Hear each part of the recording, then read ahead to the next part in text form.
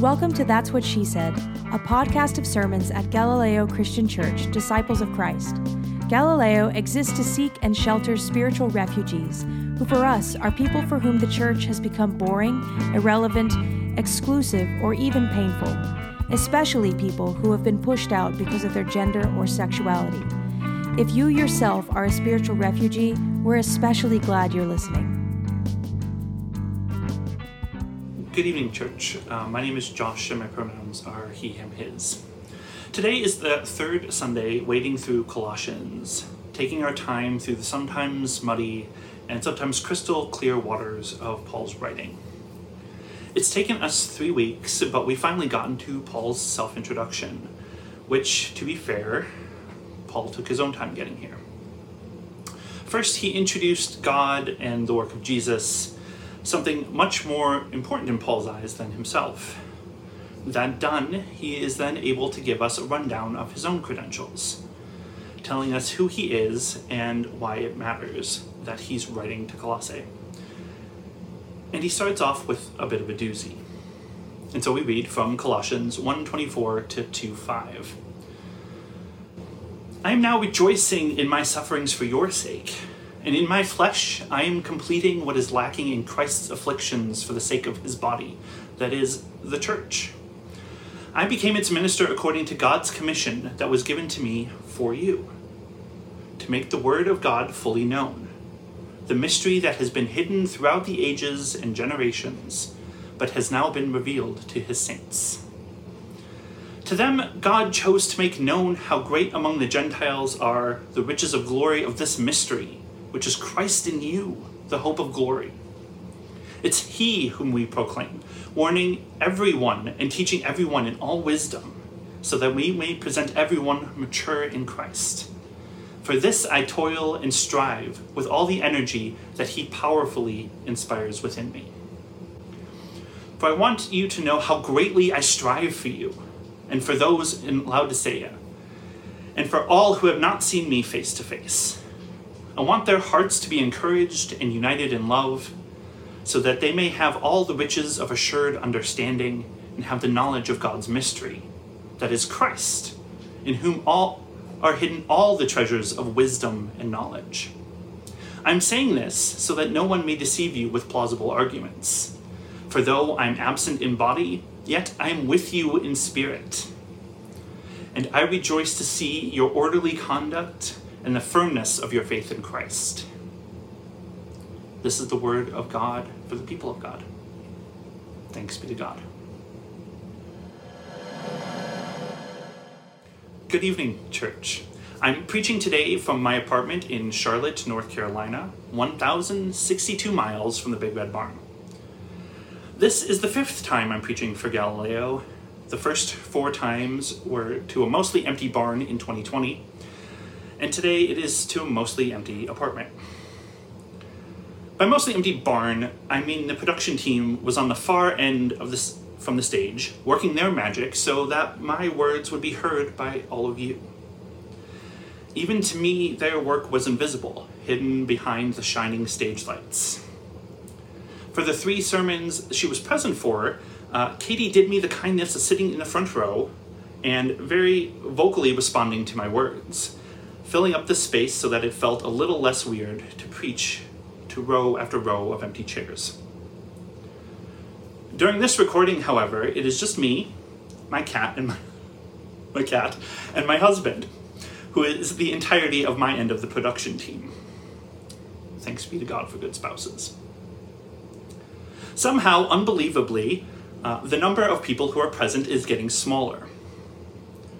One day, if the good Lord and this slow-rolling apocalypse permit, I will get to preach again in the walls of the Big Red Barn, and some of you will be there. And yet, this video is being recorded several days early. By the time Sunday evening comes around, I will be in my usual place, on my couch, with the Inside Out crew, shifting my attention from video to chat box and back again. As Katie has done for my prior sermons, I expect there will be chatter and responses. This is the wonder of Inside Out. Even 1,000 miles away, even being alone in the recording, I'm not alone in the preaching. That's not how this works. Thanks be to God. Paul would have loved the internet and video recordings and the idea that he could preach from anywhere in the world to any church in the world that would have him. The epistle to the Colossians was written during the time of Paul's first imprisonment in Rome. Yes, first. He was really, really good at getting into trouble. He was locked up approximately 1,300 miles from the church in Colossae when he wrote this letter, beating me by nearly 240 miles. Yes, it's a competition, and like always, Paul is winning. I don't think many of us now have a good sense of the sheer scale of 1,300 miles in Paul's time. Sure, it seems to be a big number, but after a certain distance, all the miles kind of run together. You're going to have to fly or you're not going. I've done more than my share of cross-country road trips, and there comes a point where driving is just not tenable. If I had been anywhere in the state of Texas, I would probably be preaching to the Big Red Barn in person, even if I came in from El Paso. I love being with you more than I hate all 600 miles of West Texas. If I was Paul and had to cross it all on a donkey, that's a different story. As it is, I'm outside of Texas, and, well, you get to see my apartment walls instead.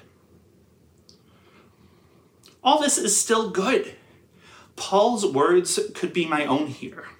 For though I am absent in body, yet I am with you in spirit. And I rejoice to see your orderly conduct and the firmness of your faith in Christ. I am with you in spirit, church, and there's more. I don't just get to hear the stories of your good works. I get to participate in them still. I've been on the spiritual care team since Pentecost, and the MLT voted 2 weeks ago to support my ordination within our denomination. And I'm not the only one loving this church and doing this good work from a distance. We're getting to see so many of our faces tonight. Paul wrote a letter and hoped it survived the storms and the sea and interception by the Romans and sickness and fire. And what if the church in Colossae didn't exist anymore by the time this letter arrived? In our technological age, all I need to do is email a Google Drive link to Steph on the Wednesday before. Paul's wildest hopes and dreams were not made of this substance of our life together as a church. We are no longer a church of one city, not like the church of Colossae or Corinth or Ephesus. Not like even Galileo was once, before Inside Out, just one big red barn on the side of the interstate. We have blossomed. We are a church that crosses states and time zones and entire climates. We gather together in myriad ways for worship and prayer and celebration and study under this banner of Galileo, to do the work of sharing the good news as we have found it with this world that God still loves. Paul would see us and marvel. This wasn't possible in his lifetime, but it is in ours. Certainly, Paul would marvel over many things in our church, if not be outright baffled or disturbed by them. When I say we are a church beyond his wildest dreams, I'm saying that I don't think he could comprehend what the church universal has become in these last 2 millennia. How wide the doors have been thrown. He writes about the mystery that has been hidden throughout the ages and generations, but has now been revealed to his saints. This mystery, this gospel, this good news is that everyone who we thought was outside the love of God is actually wrapped up in it. We can no more escape the love of God than we can escape breathing. Back when Paul's story began, it was the Christians he thought were on the outside. They didn't have the love of God. They weren't worth it. They were causing problems with their preaching of love and the overturning of the order of things, how could they be in God's good grace? Then, on the road to Damascus, his entire world was upended by the appearance of Jesus, who, by this time, had long since lived, died, was raised, and ascended, and shouldn't be appearing to anyone. But Jesus saw Paul and was like, okay, hold on. I need to go back just for a sec. Jesus showed back up just to tell Paul what he had always missed, that these Christians were included too. In that moment, Paul's entire life turned around, upending everything he thought he knew about the world and his place in it. Until Jesus himself came down and scolded him, Paul could not understand the limitations of his own worldview. Bigger, God said. My love is bigger and wider than you know, Paul. And so Paul would spend the rest of his life sharing and suffering for the words of inclusion he had learned. The glory of this mystery is Christ in you, the hope of glory. It is he whom we proclaim. Paul saw Colossae and said, the love of God is in you, church. And still, his understanding of inclusion was not broad enough. He was sexist, he was racist, he was homophobic. He could not or would not or wasn't able to see the entirety of the mystery. Bigger, God said. My love is still bigger and wider than you know, Paul. By his own credentials he establishes here, Paul has failed miserably. He has proclaimed the good news of hope that all are beloved of God, and yet,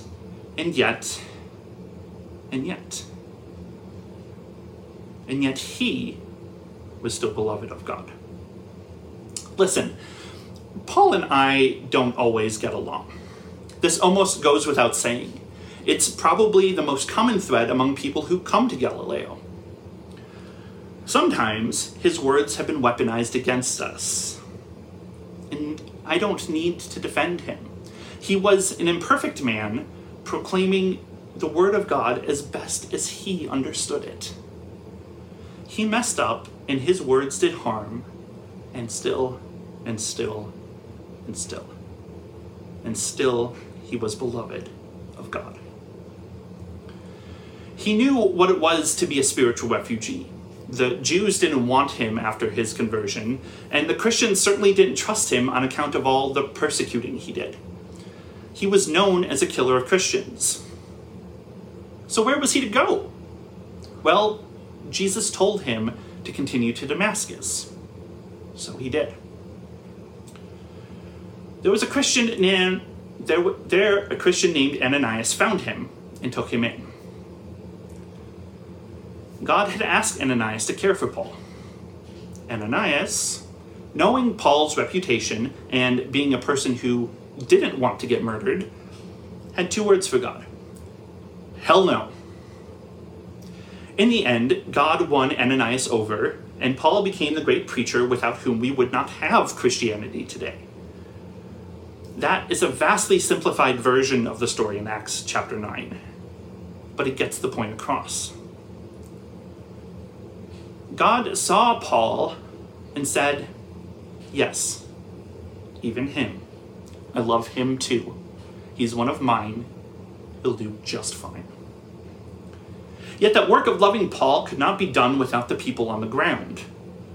Without Ananias, without someone in the church already looking at Paul, having compassion on him, and loving him as he found his way back to his feet again. Paul, whose own worldview had just taken a tumble out the door into a wider world it was entirely unprepared for. Paul, whose world was torn out from under him, was loved back into being by God, courtesy of Ananias.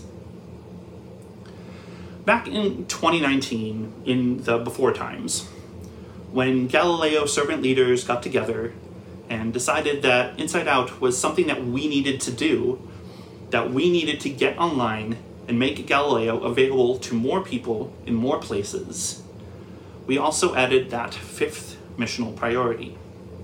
We do whatever it takes to share this good news with the world God still loves.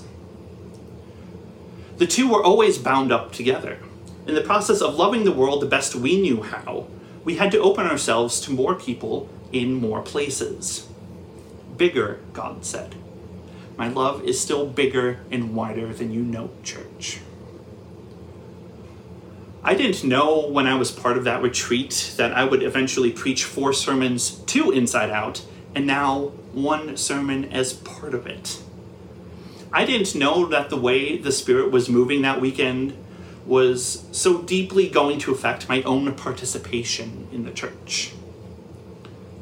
None of us had any idea what it was going to become, that we would have preachers and leaders from hundreds or thousands of miles away. We imagined the possibility and trusted God to guide us along the path of making our love bigger still. This online space is holy too, and this is sacred ground on which we walk. Here, we spiritual refugees still find a home from these spaces that are our literal homes. Here we share our stories and our suffering and rejoice, for we are not alone. Together, we have a place in this massive world, a place that looks so little like the iterations of church that came before, but it is church. It is our church.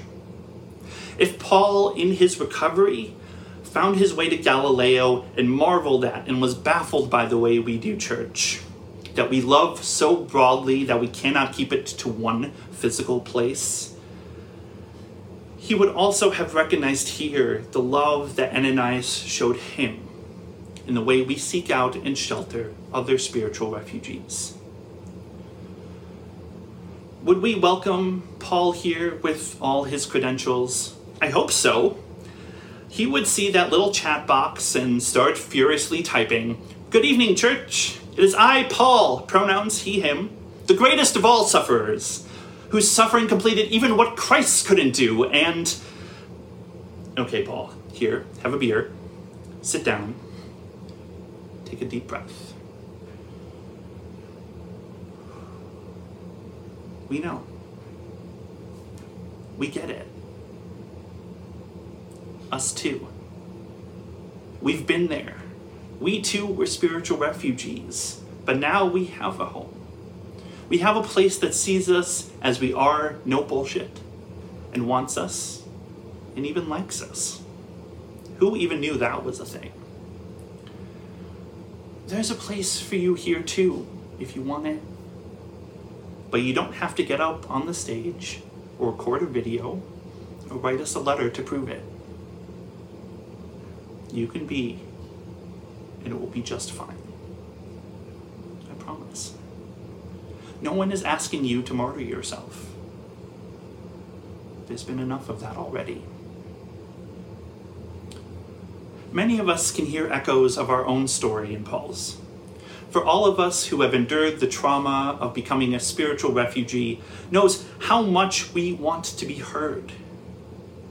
We want to make a meaning of our story, or even have a story where we're not the villain, or the backslider, or the immature Christian, or fill in the blank. We want to make meaning of our suffering. So sometimes we get into this mode of competing against each other, attempting to out-martyr each other until one of us invariably ends up suffering more than Christ did. Yes, I'm looking at you, Paul. We want our suffering to shine, because if it shines, maybe it will be seen. And if it is seen, maybe it will be understood. And if it is understood, maybe it will be accepted. That is what we want, to be seen and understood and accepted. Because if we have that, then maybe we too are loved. Maybe God's love really does extend all the way to the margins, to us, the greatest of all sinners and sufferers. Whether you're watching from Rome or North Carolina, or Arizona, or Hawaii, or Fort Worth. This church is for you too. Welcome, Paul. Welcome, Josh. Welcome, spiritual refugee. Maybe God's love truly is real and for us and worth it. Maybe, just maybe. Thanks for listening to That's What She Said. This podcast is preached almost always by our lead evangelist, Reverend Dr. Katie Hayes. Galileo Church has 5 missional priorities. We do justice for LGBTQ+ people and those who love them. We do kindness to those in mental and emotional distress and celebrate neurodiversity. We do beauty for our God who is beautiful. We do real relationship, no bullshit, ever. And we do whatever it takes to share this good news with the world God still loves. To support the production of this podcast and the ongoing missional priorities of this church, go to galileochurch.org and click on Conspire with Us. You'll have options to use your Venmo or PayPal, or use your credit card or bank account. Any amount helps, and if you're kind enough to share your contact information with us, we'll continually send you thanks. Peace.